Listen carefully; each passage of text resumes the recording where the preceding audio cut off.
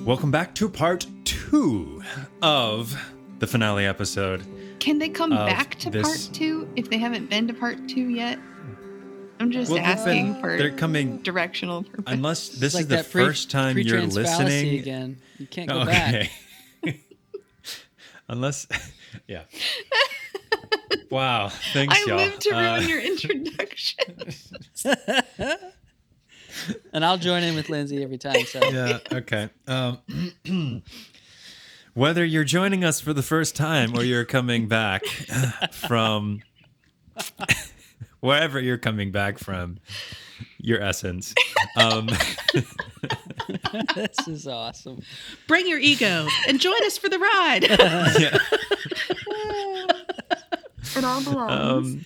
Whether your chakras are aligned or whether they're all stirred into a pot today, here Pause we are. the show, watch Silo, and come back.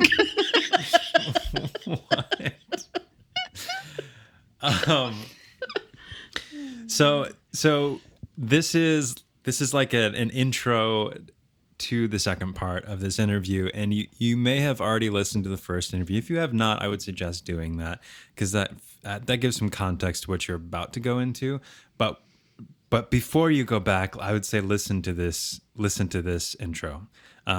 Because I think we realized as we were listening to it for the 621st time, that a lot of who we have in mind for this interview is more for the teachers out there of like, hey, teachers, this is really important for you to do your work in knowing how to define your terms and what those terms imply and the mentalities that are associated with those terms.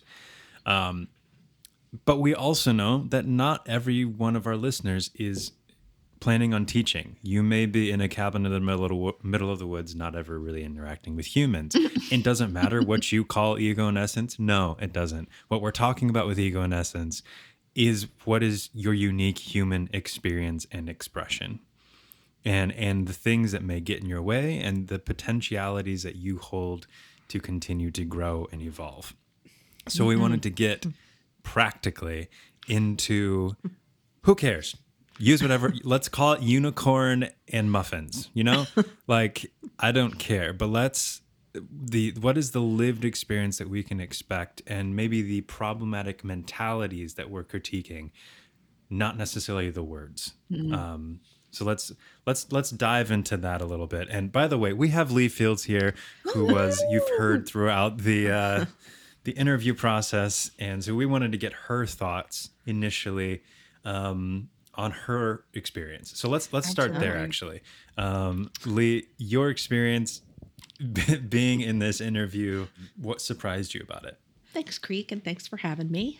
Well, it was a lot. The interview was a lot. To be in the room and sort of be a fly on the wall during this conversation between Mario and Russ, and they just have these concepts like internalized, right? Yeah. So them talking about it is like, I feel like I could listen to the interview 17 times and hear something completely different every time. And the piece to me that I thought my sort of takeaway at the end was, it's great to talk about the concepts and I could get lost in that and not have it be practically useful. It would be just a way for me to continue to procrastinate doing work because I don't understand everything about it. Mm-hmm. Right. Mm-hmm. And so that's sort of my caution in getting like bogged down. There's great content there. And now what do I do about that later this afternoon in my real life? Yeah. Right. Yeah. In the grocery store. Yeah. Lee, what did you walk away from that conversation? Like how are you choosing to use these terms or not use these terms moving forward? Well, as a teacher, I'm kind of in Mario's philosophy of thinking about not using the terms, like using different terms to get to those points. But the main takeaway that I personally took from the conversation was about my relationship to myself through the lens of those terms and how I okay, I'm externally processing, but give me a second. How I have come to identify with my ego or my personality in a way that I didn't necessarily see, but through the conversation of the relationship between the dynamics of ego and essence as self-concepts, I can have a broader vision of myself. And all that's a lot of words to say that I can use that to see myself, to observe myself more clearly when I'm falling into the pattern of identifying with my personality or my pattern. Does that make any sense? Yeah. Any? Yeah. Yeah. I understand the words that you were saying. Yes. Yeah. Great. Could I hear it as English. Yes. Wonderful. Yeah. Could I use my Irish example here? Would that be useful? Yes. No? Okay. In the Irish language, they would not say, I am sad. They would say, sadness is on me. It's happening right now, but it isn't the state of who I am. Mm-hmm. And I think that the concepts of ego and essence give me a handle on understanding that who I take myself to be isn't all of who I am or a permanent state, right? I have some choice in how I respond, but I also have to be with what is, whether I would initially or whether I would resist it by nature or not, to allow it. That's great. So let's do this. So I would love to hear from each of you if you're going to explain these concepts to a 5-year-old without using the words. Just simplistically, what does it mean to grow? What gets in your way of growth? What gets in your way of maturity? How do we continue to grow? How do you, if a 5-year-old asks you that, like, dang, 5-year-old, that's a really deep question. And go. Right. Like, who is that 5-year-old? Yeah. I want to meet them. It's a bodhisattva. It's ChatGPT. I don't know if this is, this is including the 5-year-old probably in me rather than just to a 5-year-old. But yeah, I mean, kind of piggybacking off of how you initially started this Greek, and even just some of what Lee's already said. Let's see if this can come out of my brain into language that is understandable. You know, ego, essence, all these other this terminology in the personality system or the Enneagram system, passions, fixations, virtues, whole ideas. You know, these are just concepts that we use to try and categorize the experience, I would say, of being stuck or free. And to me, that is what we're trying to communicate ultimately with this system, what we're trying to help people see how and why they're stuck. And because of that is the actual grist for the mill for becoming free. And so, like, we don't have to actually live out the suffering that comes from, as Lee said, identification with old patterns. Or another way to say identification maybe is for maybe a 5-year-old is like the way that you avoid what's happening right now, what's actually happening in front of you. Mm-hmm. And so you cling to what you're comfortable with or familiar with. We can become more free and grounded and resilient and curious instead of only reactive and dysregulated and frustrated all the time. So I would just come back to simplifying it to that language of being what it feels like to be stuck and what it feels like to be more free and kind of with things as they are. Yeah. And you're not necessarily correlating ego and essence to those words. That's literally just, this is what it means to continue to mature and to grow, is to recognize those states and utilize them. I wouldn't correlate them exactly with that, but I think that's what those concepts are trying to help us with. Right. These are the kinds of conversations that I'm having with my kids. So I'm trying to recall some of the things that have resonated with them, that have helped them. And I think that some of these things that we talk about, at least, are maybe how I would say it is that there are things about you that are only you. You are the only you. And when you are willing to look at yourself with honesty and curiosity and also a lot of compassion and love, those might be advanced words for a 5-year-old, but you can begin to see yourself and others with more appreciation and acceptance. And so I think that some of the language that was coming to me at first was about growth being synonymous with feeling more peaceful or feeling more joy or feeling all of these things that we sort of connect to like positive emotions. And then I thought, like, that's not really what we're talking about here, because it's not only the presence of positive emotions and good feelings within ourselves and between us and others. It is curiosity and compassion, even in the middle of those difficult moments and those really hard, you could call them negative experiences or negative, they would be seen in some cases as negative emotions, feelings that we would want to run away from or get away from really quickly. But what happens if you stop and you don't run away and you say, this is real and it's happening now, and I love myself a lot, so I'm going to get curious? Then I love that you use the word freedom, Abram, because that was the word that was coming to me too. That gives you the freedom to appreciate, to accept yourself and others, which ultimately, honestly, if I'm speaking from personal experience, is going to lead to more of those moments that we really all long for. More peace, more love, more joy. It really will lead to more of those because we're able to experience those things even in the middle of difficult circumstances or situations. One of the best definitions of the Enneagram that I've heard, Creek, is actually from you. And what? Amazing. It's for sure how I would start explaining it to a 5-year-old. And I mean that in the best possible way. I think it's the essence of what it is, which is the Enneagram is 9 ways we filter reality. Mm. Right? Interesting. And I think that if 5-year-olds understood that there were an assortment of ways that reality is filtered, and there's not a hierarchy of correctness about that, right? That it just is a different lens, like seeing the different colors of the rainbow, right? They're all colors. And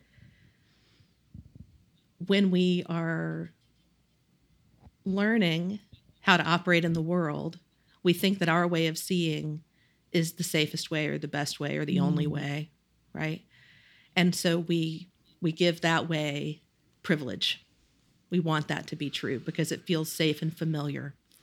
But sometimes those safe and familiar places are actually limiting us from a full experience. And we might resist things that would be good for us because it feels unsafe. So if we can learn to see through the different lenses of color, we can see that stuff that might have felt scary is really safe, and stuff that might have felt safe could be scary. So just to accept that it all is and that we're part of what is. I don't think we need to move. Well I think we're done here. This is and that was scene. Woof. Yeah, that was really good. Yeah, you don't even have to listen to the rest of this episode. That was enough. Yeah. Yeah. Well done, Lee. Jeez. You started it. Don't be pointing fingers. It was a great image. Yeah. Wow. If I may expand on that analogy of the colors, we all have different emotional relationships to the colors we see, the ones we're attracted to, the ones that make us feel good, the ones that make us feel uncomfortable. And I think the inner work in general and the work that the Enneagram helps us to do is to help name the ways in which we're predisposed to attach to a certain color and think that it's the only one that works. And also the ways in which we see other colors And yeah, we feel threatened by it. So like, I am predisposed to earth tones, to blacks, to whites, to grays, to greens, like darker things, right? You will never see me in a brightly colored shirt, um, because that goes against what I feel like on the inside. I know Lindsay really wants me to There's still time. be colorful. I'm still holding hope. Teasing. But as I accept you just the way you are. Thank you. But I can be better. But it's, as I've honestly, weirdly, aesthetically speaking, as I've grown and learned to, I finding myself reacting against a certain color as like, no, that's ugly, that's terrible. Why would you do that? But then actually, let me be curious about this. How can I make this work in a way that I like it? In a way that works for what it is that I'm trying to express and become. And is it okay if I stand out a little bit? I don't always have to blend in with the surrounding forest. So I think this work is about expansion and talking about expansion and contraction. Expansion doesn't always mean all the options. It can mean, here's one option. How can I dig further into it and find more options within it? More ways of holding more of it. And I think those are the mentalities that we're critiquing in this episode. Not necessarily the words. The words do have consequences, and we need to pay attention to those words that we're using. But the mentalities that we are critiquing are those that are about contraction and limitation, and just continuing to limit how we perceive and how we act in the world, and what our potential is, and the range of possibilities that are deemed as okay. And I think those are the things that we are critiquing and we're inviting people into, is maybe there's another possibility. Yeah, the color, I like the colors thing, just as a way to get analogous. For sure. That's the word right there. Yeah. It just makes me think of, I was talking about this the other day with someone about how I think the Enneagram is inherently a model for engaging conflict or difference seen as an obstacle versus beautiful diversity, and how one could say, just going along with your color thing, like different color, only understood as an obstacle, tends to reveal how I think we are divided against the difference within ourselves first. And trying to relate this back to like speaking to a 5-year-old. I mean, again, Lee just kind of said it. We don't need to keep talking, but we're on a podcast. But we're going to. Yeah, I like the idea that it's valuable to say that difference does feel threatening at first. It's a Rabbi Jonathan Sachs who says that we must learn how to feel enlarged by difference, not threatened. The Enneagram is largely about helping us expand beyond the things that we've outgrown. And I think that's what really it means to grow. Like if you just take that word transformation, you're transcending your initial formation. I think that's what that means. And I think that's what it means to keep growing, is we keep transforming into allowing ourselves to be with and affected with what is here right now today. And I feel like that can change over time, right? So I was talking with you guys yesterday about how when I first entered the Enneagram space, how terms then were really transformative for me. And I was experiencing a lot of growth. I was using phrases like true self and false self. And I needed to hear at that point, because I had been conditioned into so much bypassing of valuable parts of myself. I needed to hear there's something really true and wonderful about you that you need to practice embracing. And that was my work then. And then as I did that work, I realized there are all these things about me that I'm calling false, and they're not false. It's all me, right? It's like Tara Brach says, real but not true. I'm having this experience of me, and it is real. And so I started to get really uncomfortable with calling things that were real for me false, because then I felt like that was slipping into bypassing again. So then I needed fresher language, newer language. Now, as a teacher of the Enneagram, I'm not quite sure I'm ready to let go of true and false. I also am going to be way more careful when I use those words, and I'm going to qualify what I mean when I say those. And I might say something along the lines of like, saying false self doesn't mean that anything that you're experiencing is wrong or bad. Yes, I see that hand. I have a question, Lizzie, for you. In my silliness, I might have just forgotten the question. Oh, man. No. Classic. What helped you begin to include what you were initially calling false, a change in perception? I started learning about trauma. To be perfectly honest, I kept learning. I kept learning about human experiences. And when I learned that maybe there are things I'm calling false that are just very, very real wounds that are manifesting in behaviors that I would really like to change. These are triggers, and it's something is happening in me that I need to get more curious about and more aware about, because it's not working. This is not working for my relationships. It's not working for the path I want to take in my life. So what is going on here really? And what I discovered was that there were a lot of layers of really, really, really real stuff that I needed to meet with a lot of compassion and tenderness and professional help in some cases. And difficult conversations, honest conversations. But none of it was false. Yeah, I was just trying to relate this then, Lindsay, to some of the interview that we're trying to talk about here. Could you say that the parts of yourself that your perception is changing around, the parts of you that maybe you previously were okay with calling false and have been learning now how to re-own, are those the core qualities or the essential qualities, the things that Russ and Mario were both naming, the parts of us? You could even probably, I would say, relate this to temperament. At least the parts of you in the environment that you grew up in that were told that were socially unacceptable.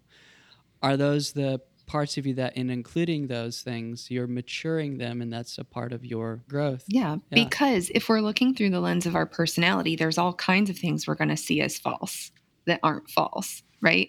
My two-ishness is going to tell me that taking the spotlight is selfish, wrong, bad, insensitive. And so, yeah, it's really important to detach from the lens of the personality to transcend the lens of the personality, so that you can see these things I've been calling false and these things I've been calling true. I'm still attaching those definitions to my personality.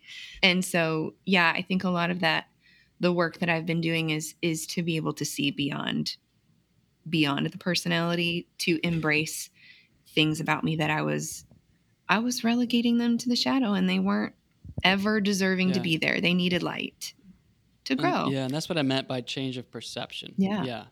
Yep. Yeah. That's good. And it's like for the 4, it's like the whole, it's not okay to be too happy, right? I'm not allowed to be happy. And if I'm happy, then I feel like I'm not in touch with authenticity, right?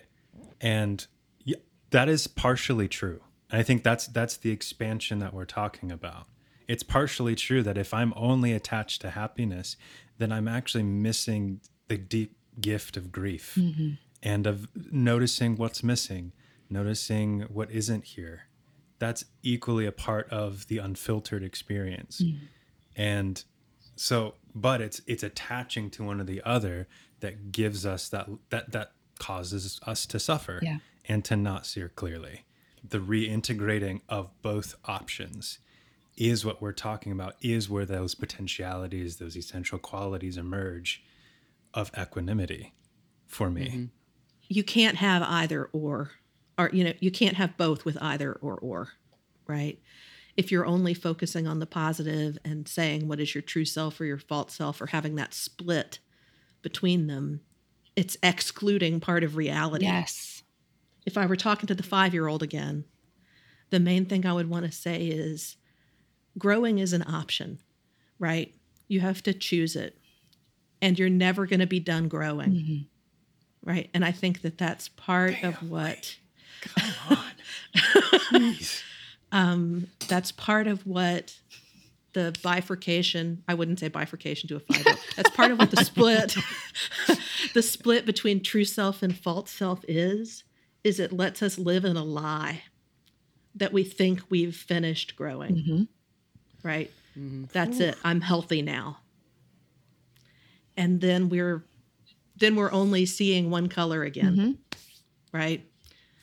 And I think that the gift, if all 5-year-olds could know this now, we would live in a very different world here in a couple of decades. Right. I know. There may be some instinctual bias showing here as I say this. I'm like, this would fix everything and people should do it. But to know, oh, it's such a simple truth. Everybody doesn't think the way I have to. I have other options and I can still be safe. And there's always something else that I haven't seen yet, right? It doesn't have to be coming from a place of fear. It can be coming from a place of curiosity and wonder. What next? Yes. Yeah. Right? What else is there? Instead of, I have to stay here. Mm-hmm. Screen. If I'm only looking directly ahead of me, I'm missing everything in my periphery and the stuff behind me. And all that is still happening, whether I can see it or not. Mm. And the Enneagram gives us the awareness that there's more there. So take a look around. I'm really thinking of my own kids. I have a 6-year-old who was 5 recently. Right. That's how that works. So funny. Math. Oh, man. Not everybody sees the same way. And this is because if you think about, you are familiar with patterns, right? I'm talking to my 5-year-old or 6-year-old. You know what a pattern is. The way that you think, you have thoughts, right? And your thoughts start to form in a pattern. When your mind is on a pattern, when you're thinking about a pattern, you don't see other things. That means you miss different things. And patterns begin to control our lives, whether we like it or realize it or not. And this isn't to say that patterns are good or bad, but what it means to keep growing is to update the patterns we are operating with. And when we don't, this is why we find ourselves in reoccurring issues that seem confusing, because we're still looking at it with the same patterning of thought. And I would say even like your quality of life is largely dependent on the quality of the pattern system you're operating with, and how expansive that is, or how old those patterns are that you're trying to navigate life with now. Because the environment in which your first pattern started is a different. You don't live in that environment anymore, and so what it means to grow is to let your patterns grow with your environment. I think this is a place where actually using more words could help, which is to use words to say, you have a relationship with yourself. You have an internal relationship with yourself, and you have an out of yourself experience in the world.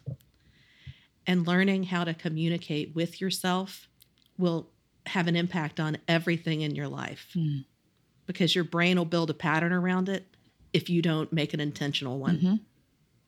Right? And just to be like, oh, that's an option. Right? How do I learn to know myself? Both knowing yourself and knowing how you're perceived by others. I think that's the second step. And how you're perceiving yourself and how that limits you, right? By using the only the one color or the two colors that you're familiar with, you're missing parts of yourself. It's not just relationships with other people or not causing other people suffering. It's your primary relationship with your own self will have an impact on all of those. Yeah. We're really describing a unity of self, actually, a unity in our interior world, in which we have honored each of the diverse parts, the false parts of ourselves that we once perceived as such, that can be now, re-owned, and that favorite definition of mine of unity, diversity maintained and protected by love. And that is what I think the Enneagram at its finest does for us. It brings about a unity first within so that it can be as well without. I forget which artist it was who they were painting with all the colors, and then they got overwhelmed with the amount of options, right? So then they decided to just go with black and white. And so and they continued to just use black and white. And I don't remember what the artist's name was, but insanely beautiful paintings, right? So what we're saying is not that like you can't uniquely express the colors that you are most comfortable with and that you most connect with. But it's oftentimes, if we get fixated on those colors, then it becomes just a two-dimensional, uninspiring drawing. But then this artist expanded into all the colors, took what it needed from those, and then went deeper into its own colors with the context of the other colors in mind. And I think that's what we're talking about, is how do you take a more expanded view of all the options and then filter it through the way you uniquely express yourself. Well, what's interesting about what you just said for me is in my mind, you just described that story with the painter, the perfect analogy for personality development. You come into the world as a little kid and everything is overwhelming and information is inundating you and you're not able to experience all of it. That's overwhelming.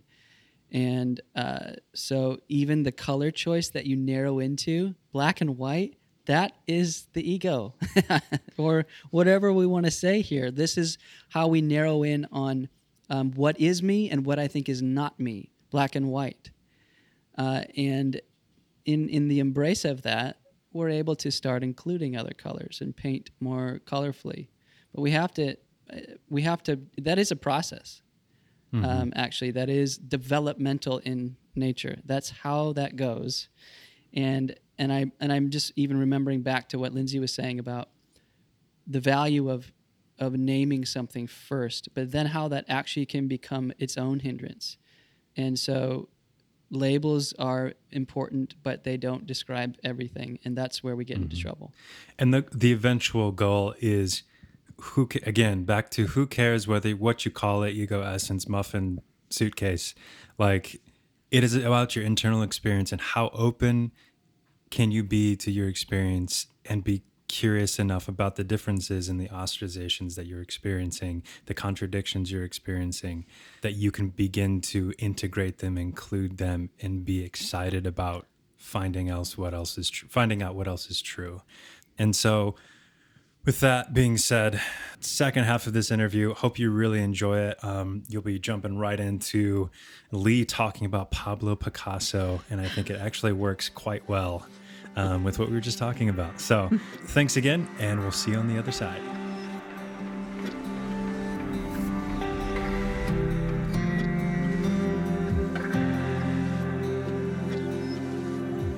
The sort of image that's coming to mind for me from both of you talking is potentially problematic artist Pablo Picasso, right? Yeah. Like, he could abstract because he knew how to render a bull, for example, right? Like, he understood the bones, the sinews, the nerves, the musculature, the skin, the whole thing, and the way that he could simplify the bull to a series of marks that you could recognize as such was because he had an internal understanding of what made the bull essentially a bull. Yes. Right. Whereas, I know that people will go into an art exhibit and say, "Oh, I could do that." Right. Yeah. Well, but they My couldn't. 5-year-old. Yeah. my 5-year-old could Yeah. do that. Why? But it wouldn't necessarily be universally, archetypally recognizable across language and time Right. as a bull. But somehow his meaningful marks are. Yes. Right. And I think sort of bringing that to this conversation, as we've had the beginning of like, okay, here are the definitions, and now we're going to complexify it into the concept and theory and the history and the evolution. And now to bring that sort of back to the scaffolding or structure, that we can now maybe begin to put more meat and stuff on those bones. Mm-hmm.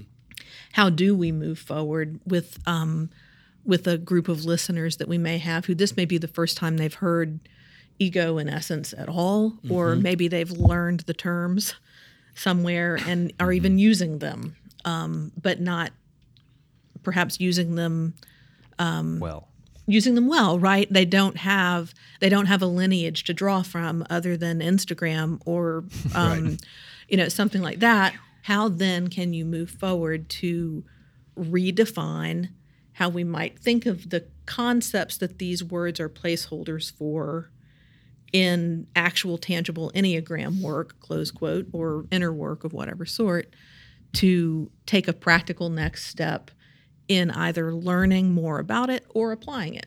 Yeah. I don't know if that's a good question. or not. Again, my snark answer is you could call it tomato or bozo the clown if you want. You still have to define it. Yeah. No word is going to suffice to explain what we're talking about. To think that we'll come up with a better word, go ahead.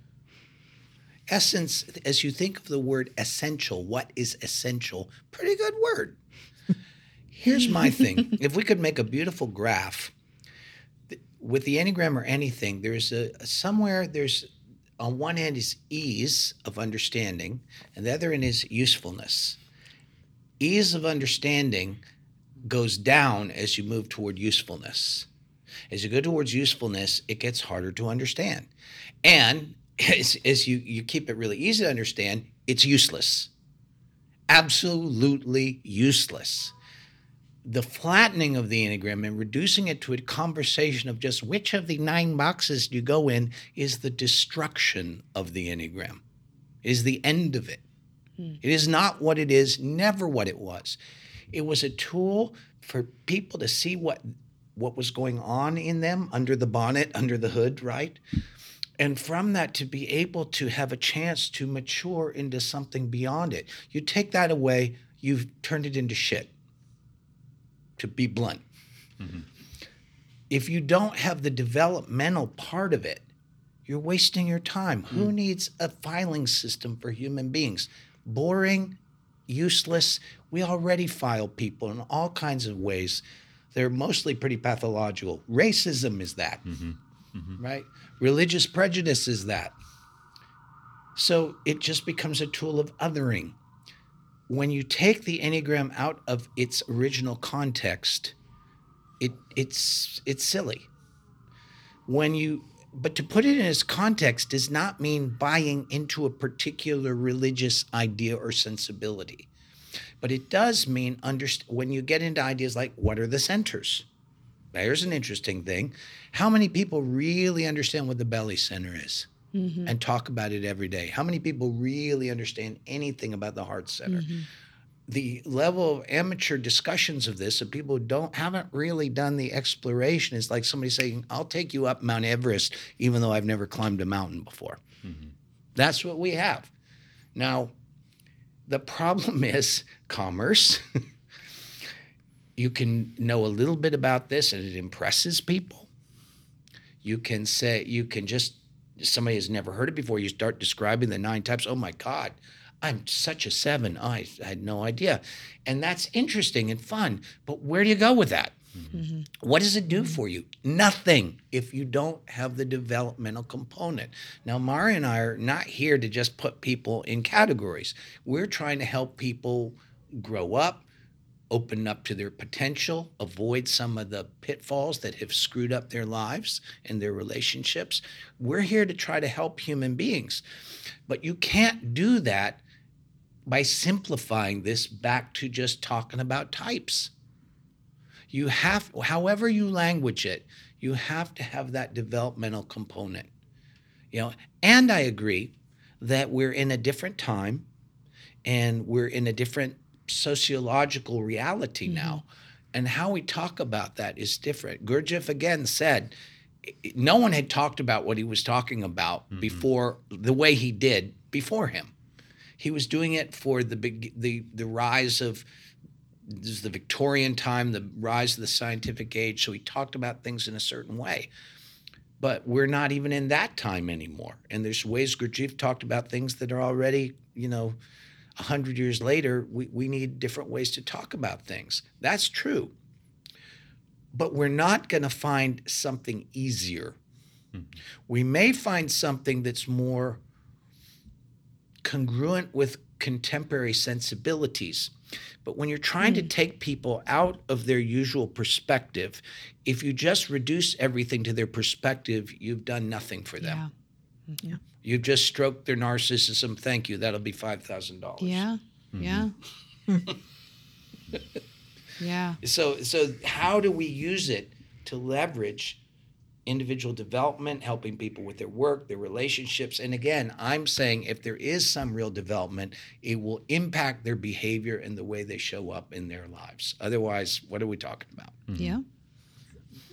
Any conversation, we're always talking about multiple things, right? Yeah. So we're talking on the one hand about terminology, but we're also talking about the so what, the application of it. So it's one thing to talk about working on our ego, but what does that mean? What does it look like? And there are different approaches to that. Yeah. Right? And again, some people like chocolate, some people like vanilla, right? You look at any wisdom tradition, any religion, there are different approaches. You look at Buddhism, you've got Zen Buddhism on this end of the spectrum. You've got Tibetan Buddhism on this end of the spectrum. Zen Buddhism is very simple and clear and precise, but profound at the same time. And so the recipe is easy. Sit up straight and breathe. And in 20 years of hard work, you'll become enlightened, right? And the Tibetan tradition is much more complex and has, more symbology and all these other sort of things. So, and they're both equally valid. They're both good. They're both useful. You can grow with them. So again, we want to tease out, if I kind of go back to your question as I understood it, we want to tease out the difference between the words we use and the work that's involved behind those words. Yes. Okay?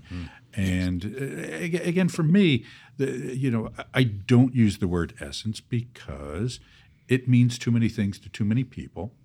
And so I would rather go at something else, right, or talk about it in a different way that is more confined or defined or specific.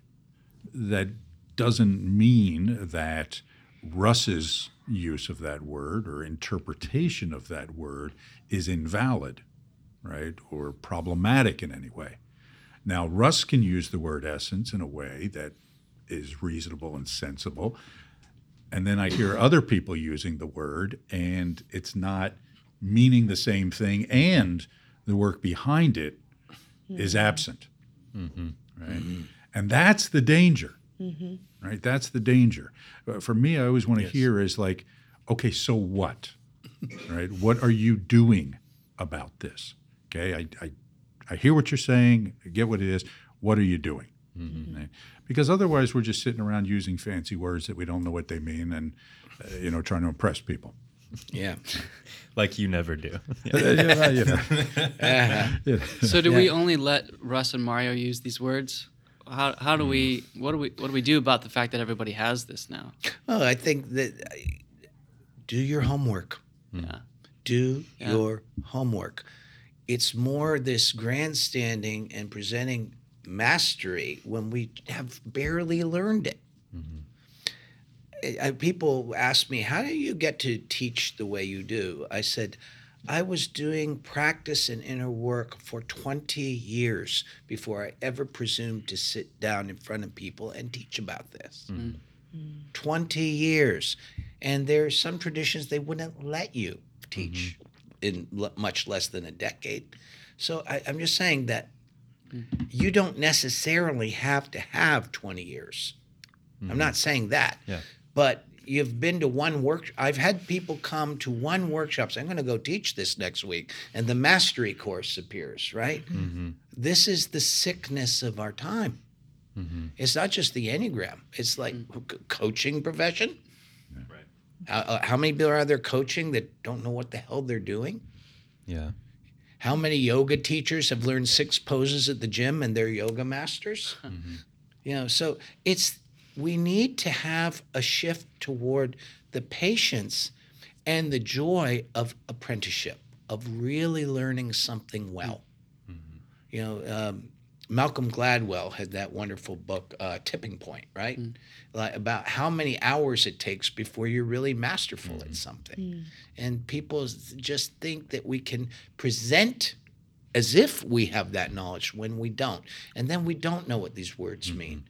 And I'm saying anybody can find out what they mean. Anyone can find their own relationship with that word, but that takes doing your homework. It probably has to do with living it as well. Yes, right? that's the big part of doing the homework.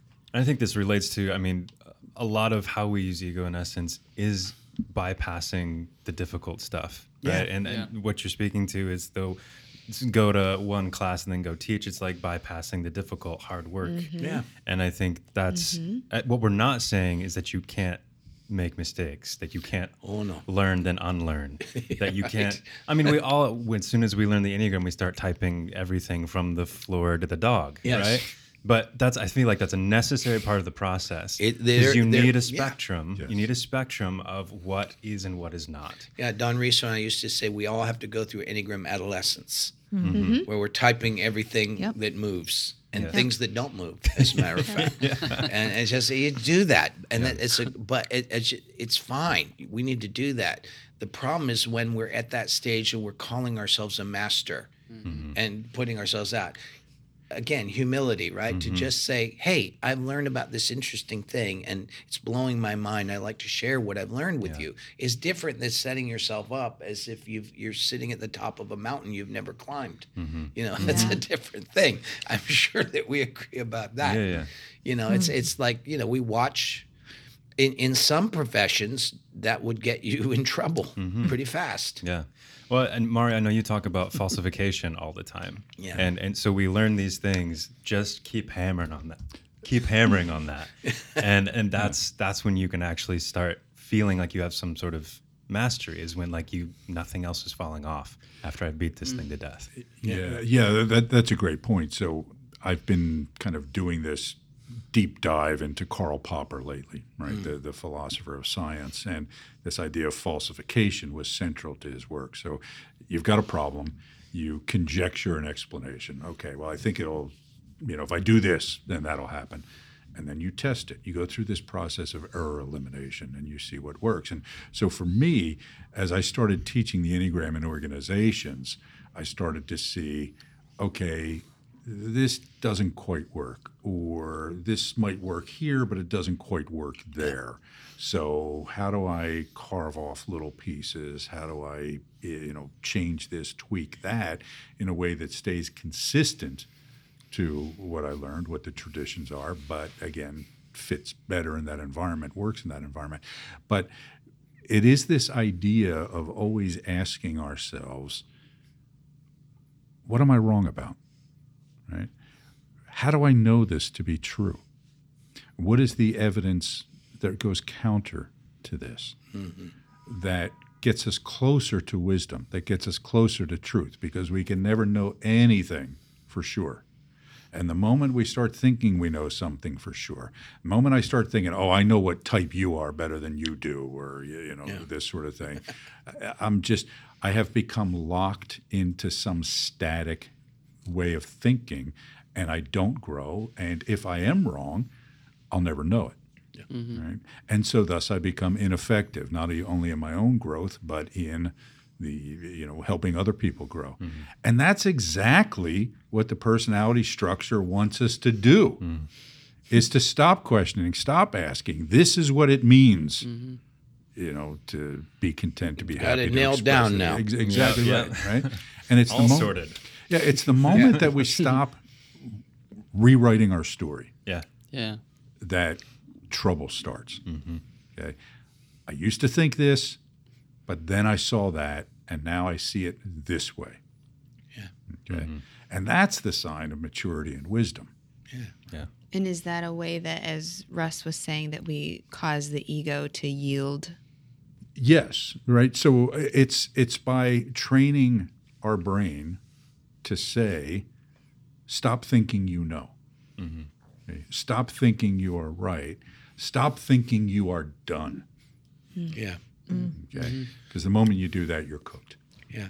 One thing that they have in some of the spiritual traditions, certainly in Zen, it's central. In many of the schools of Sufism, it's central, is that you're not doing this to get enlightened and now you're done, you're retired, and you get your admirers, right? Please send in your checks in immediately. That it's more that in Zen they say perfect enlightenment is perfect practice. And it's a similar thing in Sufism. It's like the ability to keep opening to new understanding, to seeing that you're buying into some old story that is irrelevant at best to the situation, to keep seeing your reactions to things, take a breath and let something else respond instead of react, learning to be more embodied in your functioning and your living of life. That's an endless refinement. And it's in the doing that, I think of us becoming almost like part of nature that way. Like we become like sponges in the ocean, filtering the crap in the water out, and we're more like participating in an engine of nature becoming more intelligent. And that's just a way of looking at it, but it's a way I like to look at it. And there's a way that it's what, like Mario was saying, you just get better at the whole practice, and you're showing other people how to get better at it. Am I hearing that if we say that essence is a thing, for the sake of my question, that striving toward it instead of being a ladder or something that we're a goal, that it's a dance, it's a circuit, right? So something about experiencing essential qualities is like a perforated line or a circuit that closes, but not a goal to be achieved or a level to be accomplished, right? And in the noticing that in this moment, I think this is true and this is also true, and that's the dance, right?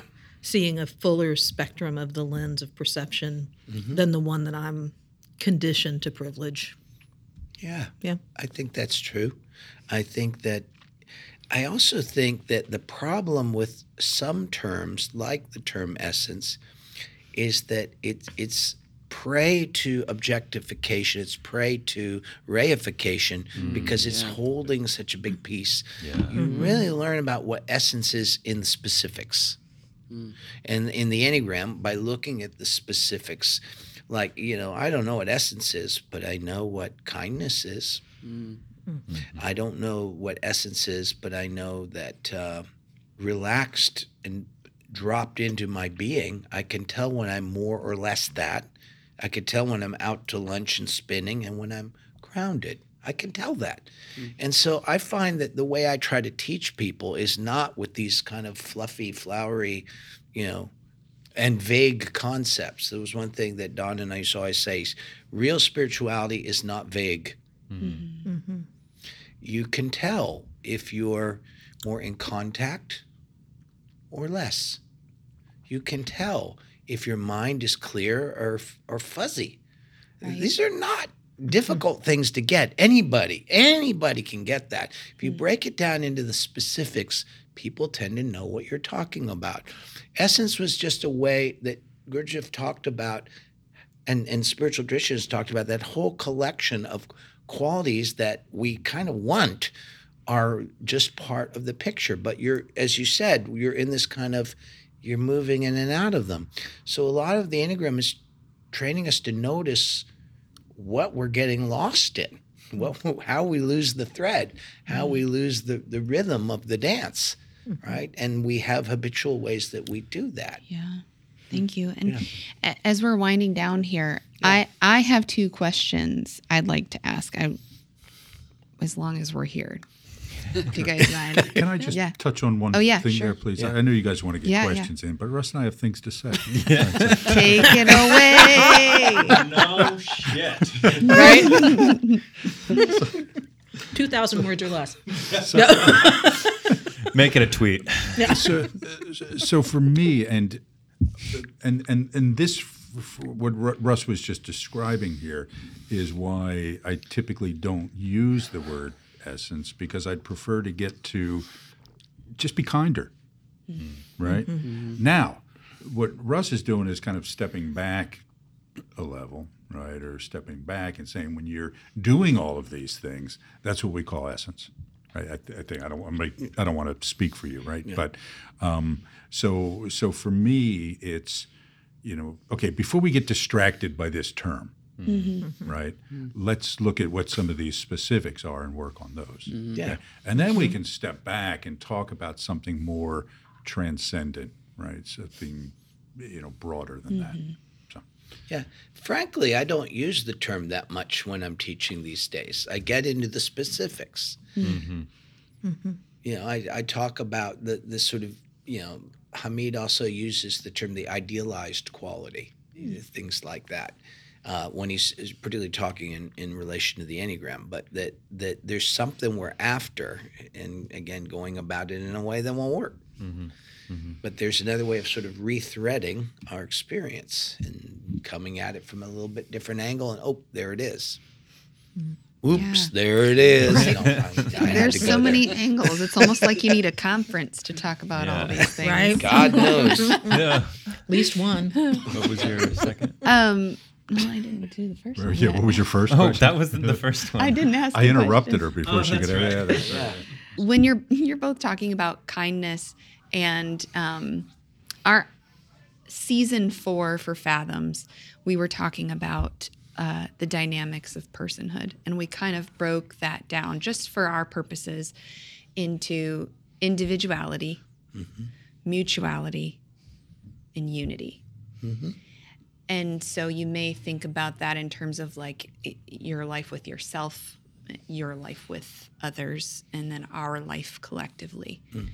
And I'm wondering if you can, with that in mind, if you can talk about how your approach to these concepts supports those. I mean, obviously, what we're talking about, the individuality part, we've spoken about. If we're talking about our individual sense of self being entirely derived by habitual tensions and psychological patterns and emotional reactions, we're not really our true individuality. We're in a facsimile.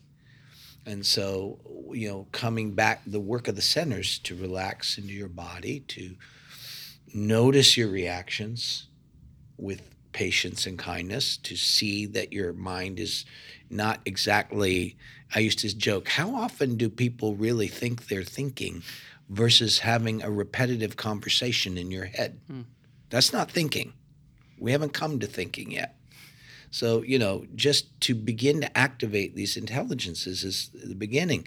Mutuality, I think the Enneagram is helping us from, if I can be out of the way of some of those patterns, there's some chance of me meeting you. I've seen people who have lived together for decades and they've never met. Or maybe a Sunday at breakfast back in 1987 or something, but we don't encounter each other. We don't meet because we're lost in our reactivity, our beliefs, our object relations. You could just go to classical psychology. You don't even need the Enneagram. We're identified with an internal ecology that doesn't really open to the reality of the other person. So we learn this in our work so that we might actually meet each other. And once you got a few people who've met each other, some more interesting things could happen. Interestingly, Gurdjieff talked about, he said there were 3 lines of inner work. The first was, guess what? Work on self. Without that, nothing else is going to happen. But he also said, you can't work on yourself alone. You have to do your own work, but you'll go into delusion if you don't have people to bounce off of.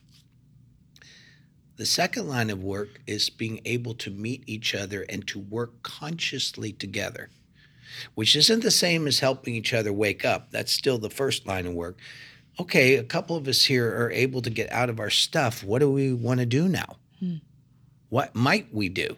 This is where, companies want that, but if they don't do the first line of work, they'll never get there. It's just fantasy. But to have a group of people who can actually get out of their own way and meet each other and say, what's exciting, what's cool, what do we want to do here? And then the third line of work is you get a number of people doing that.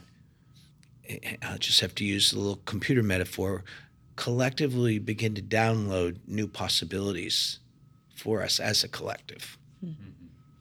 And that's the aim of the work, is ultimately for the transformation of the society, of the world. It's not just my little thing, but it has to start there. The way I think about it, again, same idea, same outcome. I'll give an example of what this looks like. So I'm working with an organization. Okay, I'm working with a team. And they'll always ask me, well, why are you teaching us about these personalities? I say, there's a couple of basic reasons. Number one, I'm hoping that you will see something about yourself that will help you to grow, right? Some pattern that you fall into, some behavior that you do without realizing it, so that you can change something about yourself, improve in some way. 2, I want you to see the people in this room and how they see the world, rather than assuming they see the world the same way you do. Okay, so and what that does is it allows me to be more compassionate. It allows me to step back and say, okay, this behavior that in the context of the way that I see the world seems irrational or perhaps even malevolent, is not, because it's coming from the way that they see the world. So now we can have a conversation, because I'm not making assumptions about who you are and why you're doing this thing you do. Right? So a real immediate example of this for me is as a father of 4 boys who have different personalities. And if I just assume they should be responding to the world the way that I do or the way that their brothers do, I'm devaluing them as an individual. Right? But it's by understanding, oh, well, he does this because here's the way he sees the world. I can be nurturing and supportive and compassionate to him and give him the feedback or the insights that he needs, not the ones that his brother needs. Okay. So if we go back to the organization, now that we have this ability to have more skillful relationships, we can function better as an organization. Right? So again, it's the same thing, but it's a more specific application of that. Yeah. Curiosity again. Yeah. Curiosity, and it's really just the recognition that my view is not the only view. And and we forget this over and over and over again. And if nothing else, it's what the Enneagram reminds us of. We see the world differently. Yeah. Okay. And that's not a bad thing. And if we assume that there's one way of seeing the world instead of 9 ways of seeing the world, or however many there are, then we struggle. Right? And that it's only Russ's way or only Mario's way or only somebody else's way, then we're missing the whole point of the Enneagram, right? Which is there are lots of paths to the mountaintop. Okay? Preach. And understanding that helps us get there better. Yeah. Well, I want to just thank you both so much for showing up. This has been amazing. I'm a little disappointed that there wasn't a brawl that ensued. That's what we were hoping for. Maybe that's for a paid audience. Who knows? Vegas odds. Vegas odds. Pay-per-view, right? We're the second bout on the Elon Musk, Mark Zuckerberg octagon. There fight, you yeah. go. That's for the Yeah. Patreon. Yeah, there it is. So, for just closing remarks, what would be shortly like your plea to the Enneagram community, to the self-help community at large, whether it has to do with these terms or otherwise, just the thing that you feel like most people are missing right now, that you're just, please lean into this. I already said it in a sense. Be a good apprentice. Be patient. It's going to take you a long time to master this. I don't think there's anybody living who's been doing it longer than me now. And I still feel like beginner's mind. I'm learning new stuff every day. So keep learning. Learn from people who have more experience than you. Who you don't have to copy them, but they may have tips and help you avoid some cow pies along the way. I would also say just keep doing your own practice. Keep applying it to yourself, because in the end, it's your experience struggling with these challenges and the ways you've gotten free in yourself that is going to be what's going to help someone else find the way out of the box that they're trapped in. So I'd say that. Yeah, thank you. And find good pals along the way. I'd say that. Yeah, absolutely. For me, it's the Enneagram is not complicated, in my view. It's nuanced.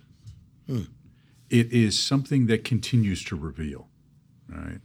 And it's not because there's 12 chapters of the book and you only got the first chapter right. It's not like there's some hidden dogma that you know, but you can take the fundamentals of it, and as you practice and work on yourself, you kind of come back to the same place with a new appreciation, and you realize, hey, wow, I thought I understood it, and in a way I did, but now I realize, but there's something that I understand more deeply now. And then when I go through this loop again, I'll find out that, I see it even more deeply now, right? So we have to be humble in that sense, that we're always going to keep learning. And as the graybeards like Russ and I, look back at look at all you young people, and we say, oh boy, if they knew half of what they thought, I have a few grays. I've found it. But it's that we were there once too, right? This is something that I have to keep telling myself, right? Is that I used to be you. Ignorant and stupid Right. like me. Yeah, got it. Okay. Right? And what I wish that I had known then was you're only scratching the surface, right? And again, not scratching the surface of all there is to know, but of all there is to understand. Yeah. Right. Yeah, in the end, the knowing of what this is not just the memorization of a collection of facts. Yeah. It's another kind of knowing. It takes a while to develop it. Absolutely. Essence. Yeah. Maturing. There it is. Well, thanks again for being on this call. Thanks. Complete callback. Hands in. We can actually do it. What are we doing? I don't know. I just wanted to do a team thing Okay. because we were all together. That was great. It's good it's an audio medium. Right.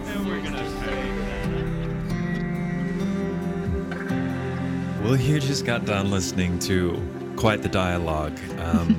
Take a deep breath, go for a walk, maybe pause.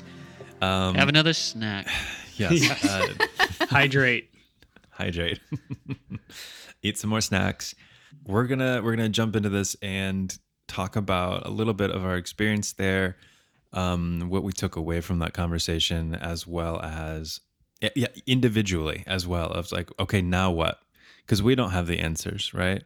Necessarily, not entirely sure what to do with all this information, but I know personally what I'm going to be doing about this language and how I'm going to be approaching it. So we'll talk about that and then jump into one little fun thing at the end. So I guess initial reactions after listening to that dialogue. Who wants to go first?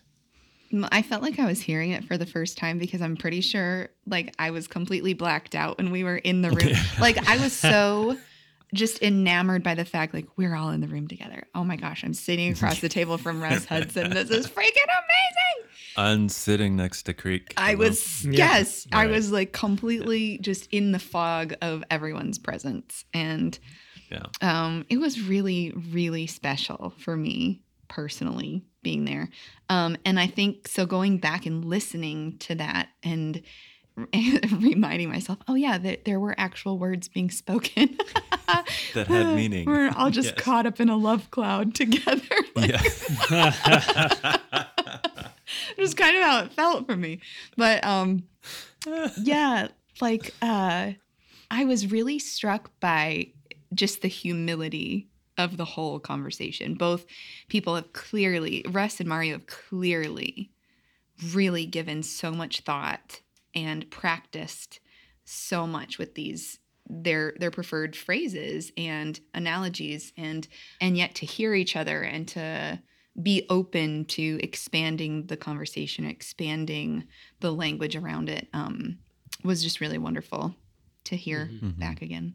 Agree with some of what Lindsay said in that, I was appreciative that, in a sense, when you get down to it, there are different ways to communicate talking about the same thing. And I think they honed in on that really well. And I think when you do your work, when you've worked with people long enough, there's not an amalgam of people that happens. You still get to keep your the things that make up you and you uniquely you.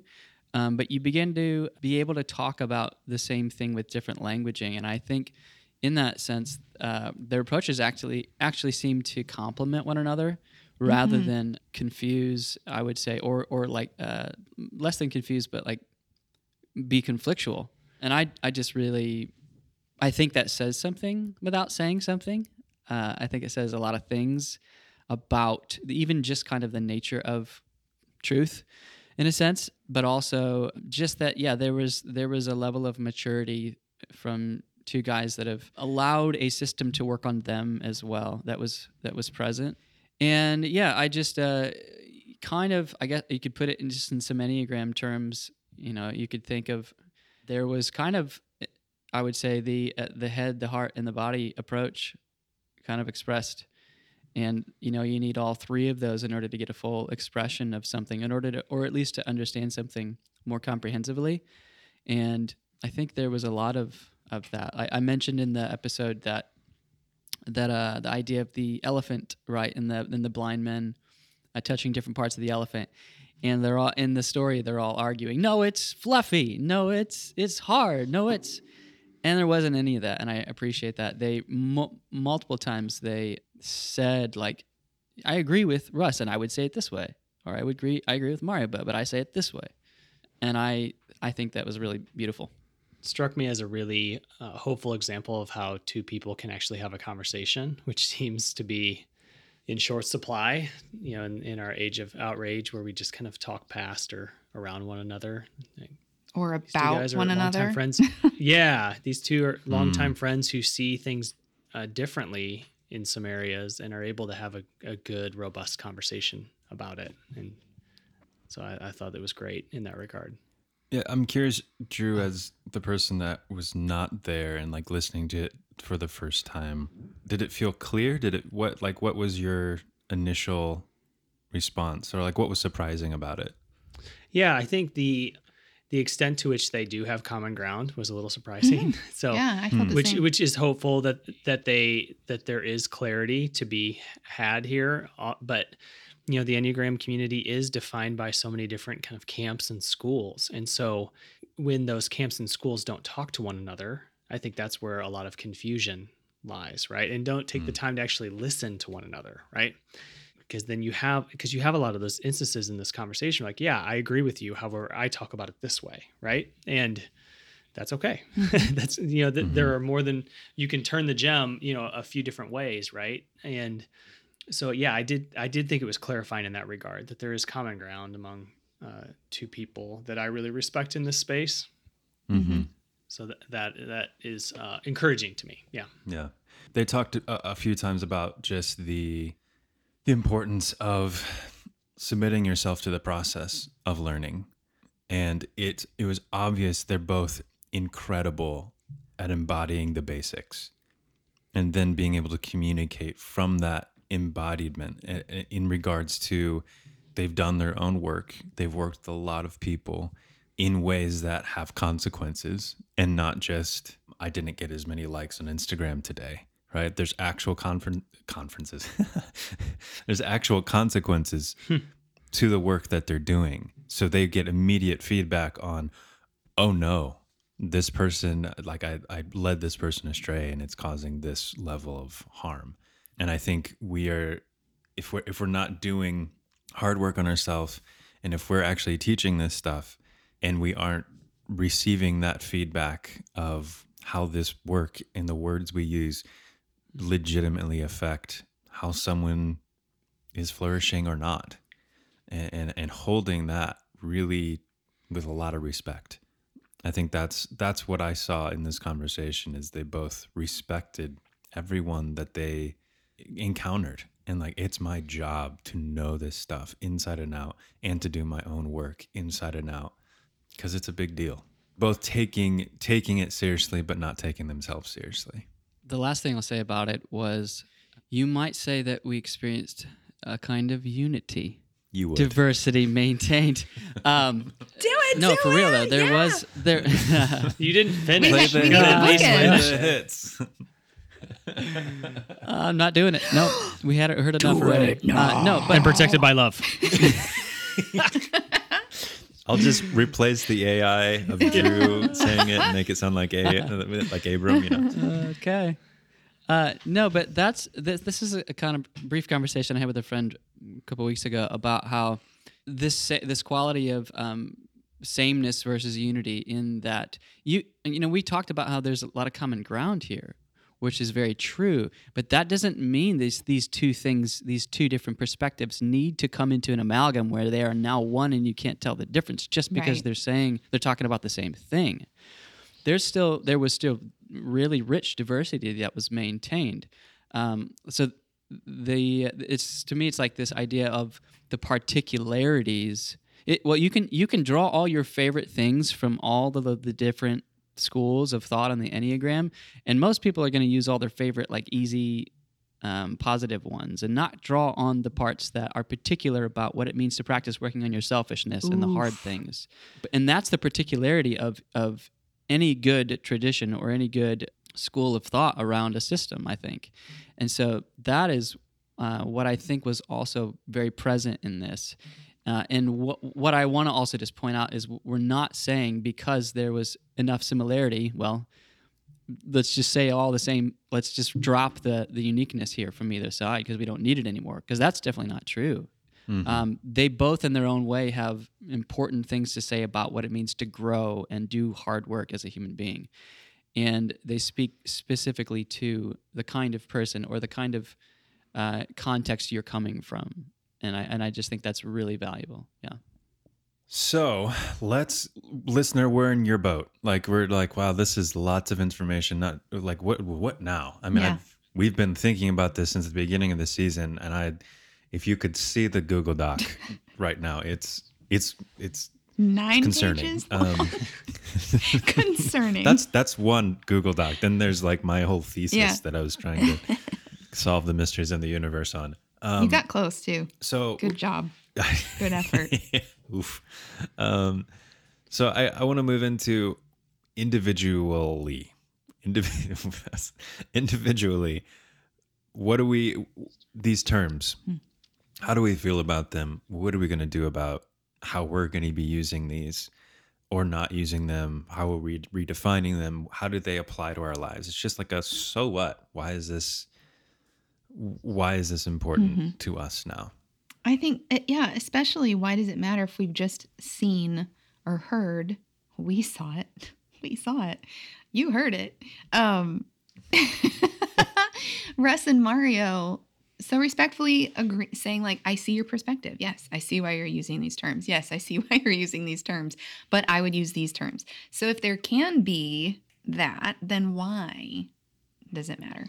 And I guess for me, I still feel I'm not quite ready to say I don't want to use ego and essence. I'm still in a place where I want to keep exploring those phrases and see what I can unpack as I learn more about them. And I do feel like I have more resources and handles now to understand the questions that I actually have around those words. So hopefully maybe that's something we've done with this work, is at least helped you identify what you don't know about ego and essence, or what you'd like, the questions you'd like to ask. That's where I'm at with it right now. I think that's so valuable. Like, there's things that you don't know, and then there's things you don't know that you don't know, and those are the scariest. Right. But like, to just find out what you don't know, then you have a direction of learning and discovering, and that's so valuable. Yeah, I think it matters, because if we're going to do any good and effective work with the Enneagram, I think we have to contend with the whole person. And I think ego and essence are really key components to understanding who we are in light of these other dynamics of personhood that we've explored over this season. And so I think we need to know, because these terms do get thrown around a lot, and we encounter them when we, well-intentioned people want to learn more about themselves and grow and develop, and they'll seek out resources, and then they'll talk about these terms. And because it can be so confusing and vague, I think it does a disservice to those who are truly seeking to grow and develop. And so these concepts matter, even though they're complex and difficult and intertwined and thorny at times, for those reasons, because they are helpful ways for us to understand who we are. Yeah. How do you anticipate you applying these terms differently? I think worrying less about simple categories of what's ego and what's essence, and more of a blended approach to this is me. And yeah, I think being okay with the messiness that is the two terms maybe overlapping or intermingling, if you will. Mm-hmm. Yeah, can I add to mine? I think that's something I noticed too, and Drew, you helped me recall it. I feel like I've closed the gap where there was like duality between those two terms. I feel like I've been able to kind of close that gap and be like, okay, this isn't a point A to point B situation, right? Where I'm starting versus where I want to end up. And now I just need to fill in the space between them with the right tools. And then I'm going to get to essence and just live there forever. But it's like, it's all me. It's all here. Like you said, this is me. And there's going to be moments where I'm experiencing them simultaneously. And that feels confusing. Also, it feels really enlivening, to be able to see what's going on and go, oh, I have some choices here. Right? I find that there really is an actual experiential difference between operating without the perception of kind of my regular automatic awareness, that habitual focus of where my attention is that I'm not really aware of, and actually being more truly with life as it actually is. So I had a moment this morning. It was brief, but I was, had this conversation in the back of my mind. I would say it was a noticeable, like waking up moment where I had two of my sons with me, and we were walking outside to go look in the mailbox. I wasn't aware that I was so fixated on the mailbox and just kind of my regular automatic attention. And then there was something, I don't exactly know what it was. There was something that my 3-year-old son said that helped me realize that I was in like a tunnel. Mm. And then because of that, there was a different quality of like, I don't even know how to describe it very well, but it was like I'm with my son, and I'm with both my sons, and I don't know, I'm not putting it into words very well, but it was more of like I'm able to encounter being with my kids, and it's this actual beautiful moment of going to the mailbox. It was less like I'm on automatic, I'm going to do this thing, and it was more of an experience with two humans that are amazing. It's kind of I don't know if I'm getting at what I'm talking about, but it's like to me, it was marked by more of a curiosity of the experience, what I was doing, rather than I'm in some kind of stuck. I go to the mailbox and I get the mail out, and that's what I do when I walk this direction. You know what I mean? It was like an adventure that I was on, and I didn't see that before until my son said something that kind of helped me see that. And you know, as we were saying, like, I would say there was an aspect of the regular automatic state that I was in that was a habitual pattern of seeing, and you can call that's been defined as ego. But there was nothing wrong with that. It's just I was not aware beyond much of the regular automaticity that I'm comfortable with, and then there was something else that I was able to see, something else that was here that I couldn't see before. And I was able to experience something more deeply in people, my own kids, that I wouldn't have been able to experience. Again, going back to what I said earlier, like, to me, that is a different quality of life that I was able to experience because of a perception change, because of a expansion of awareness, I would say. So all that said, I do think it is valuable to still, within the zeitgeist, the word ego is still quite popular. And so I think we need to meet people where they are. I wouldn't say the word essence nearly is, unless you're in Enneagram circles. And so I don't know, like, I think it's important to meet people where they are when there is a common understanding. But I also think it can be quite detrimental to house an entire experience within a category rather than just talking about whatever the hell it is that we mean, that we're actually feeling and experiencing and sensing and thinking. And I think sometimes it's maybe even just a safer way to communicate what I feel by just telling you the label. But we don't all have the same thinking about what we mean by that label. So let's just explain what it is we're trying to say. And that's kind of what I drew from and where I'm operating from at this point. Yeah, I guess for me, there's I have so many thoughts in my head. I'm going to try to keep it short and clear without getting lost in rabbit trails. But I think even at the end of the episode, Russ mentioned, like, he doesn't really even use the word essence anymore because it's much more valuable, like we've been saying, to go into the particularities, into the specifics, because we learn best in those. That doesn't mean that it's an invalid word necessarily, but when it's used as a particularity instead of a category of things. Same with ego, when it's concretized into some sort of state rather than a particular state, rather than a category of behaviors or feeling states or actions.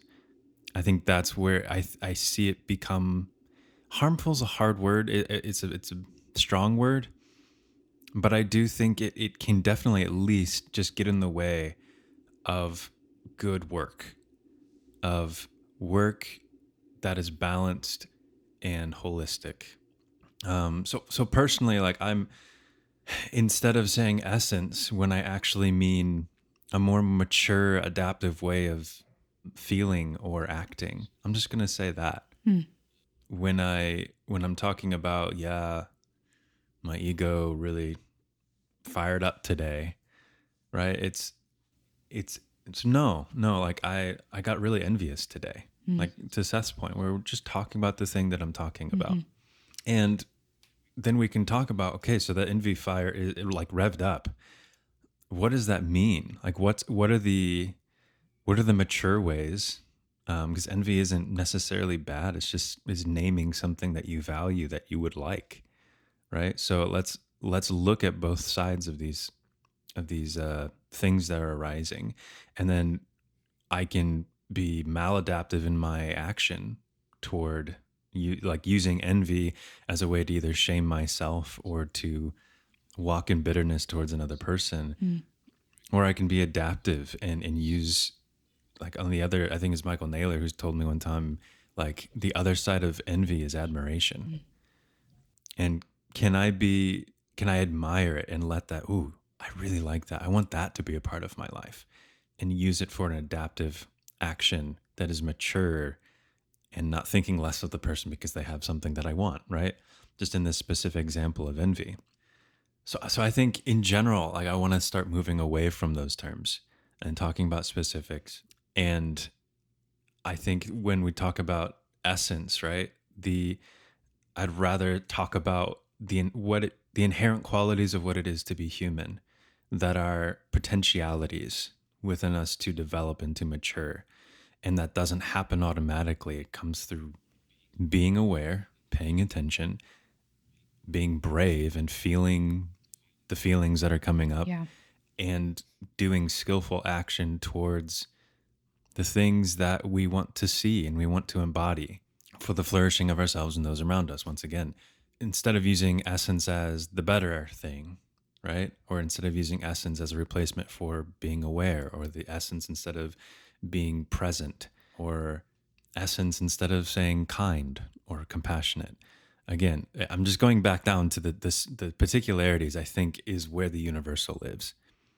And not running over those things because I don't want to bother with actually feeling and defining my internal states.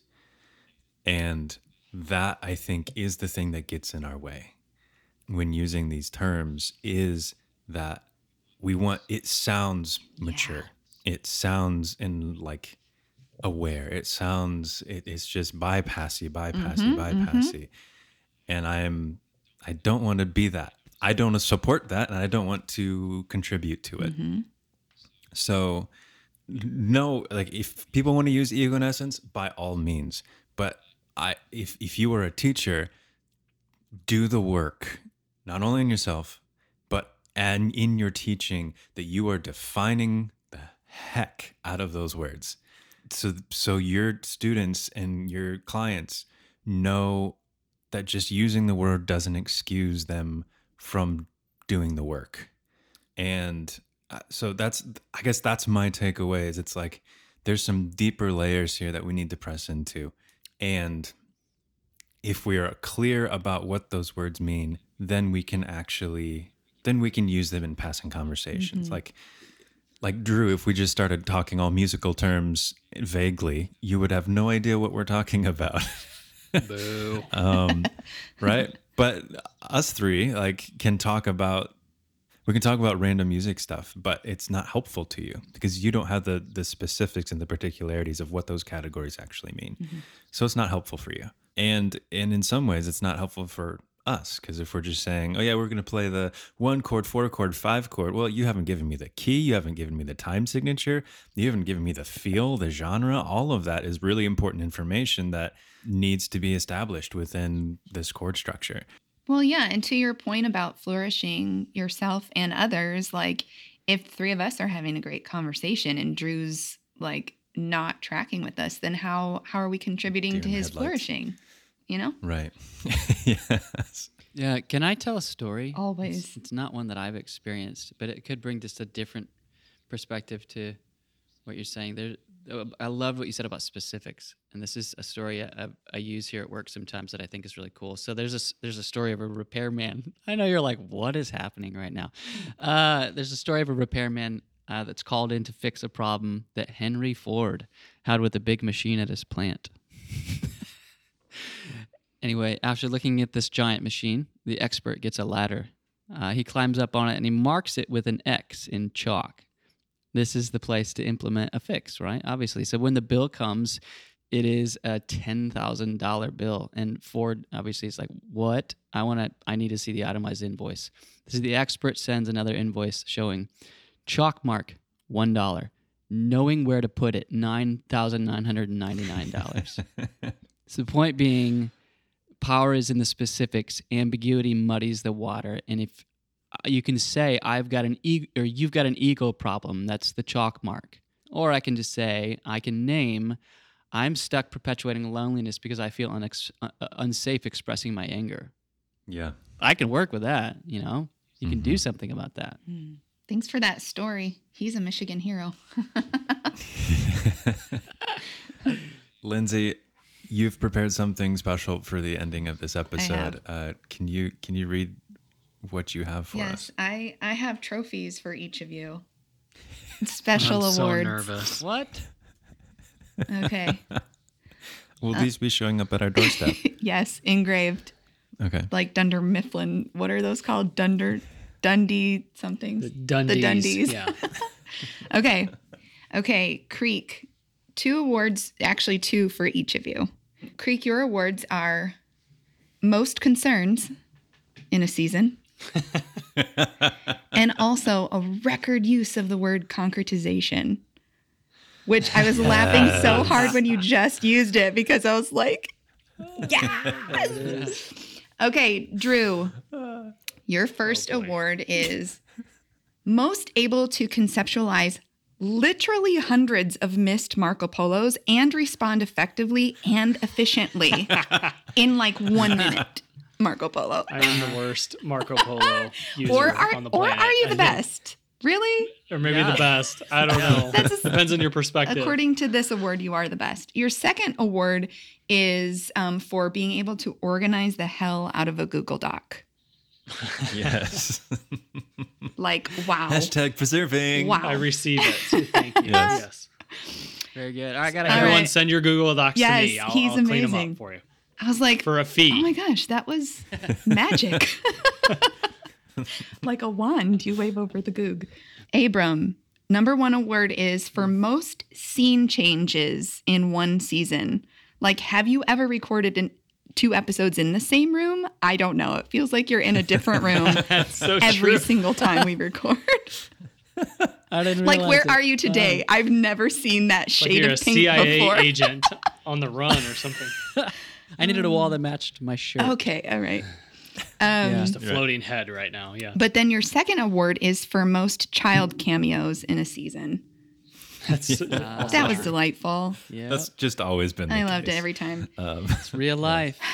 And then just 1 award for just all of you collectively, and it is just the best team to join and be a part of.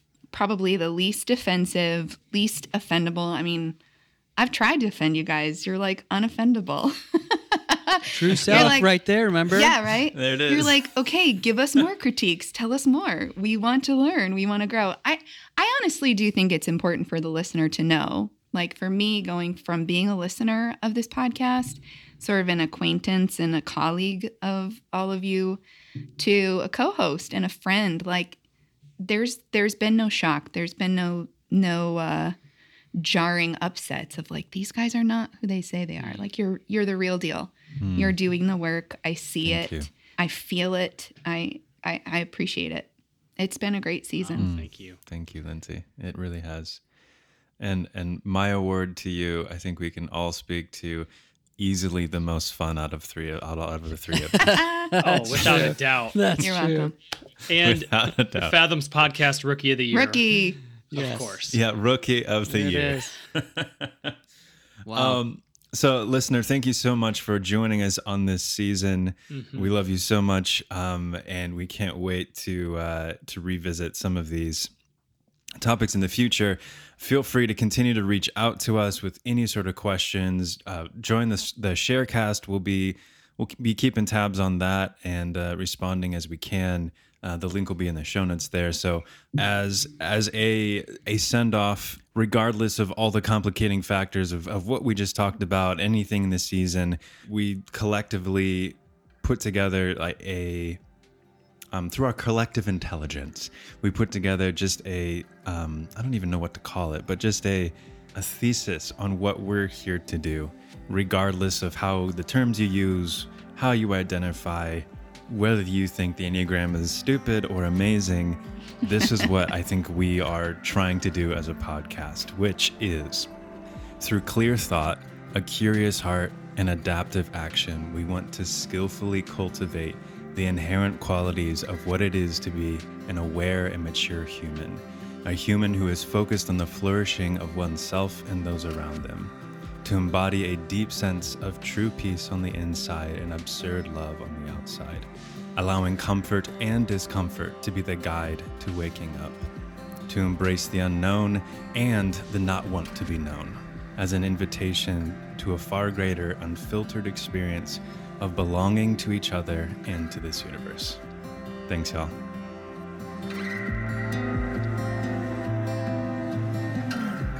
Thanks for listening to this episode of Fathoms, an Enneagram podcast. If you found this episode helpful in any way, consider sharing it with a friend or family member. We are so honored to be on this journey with you, discovering our inner depths, one fathom at a time.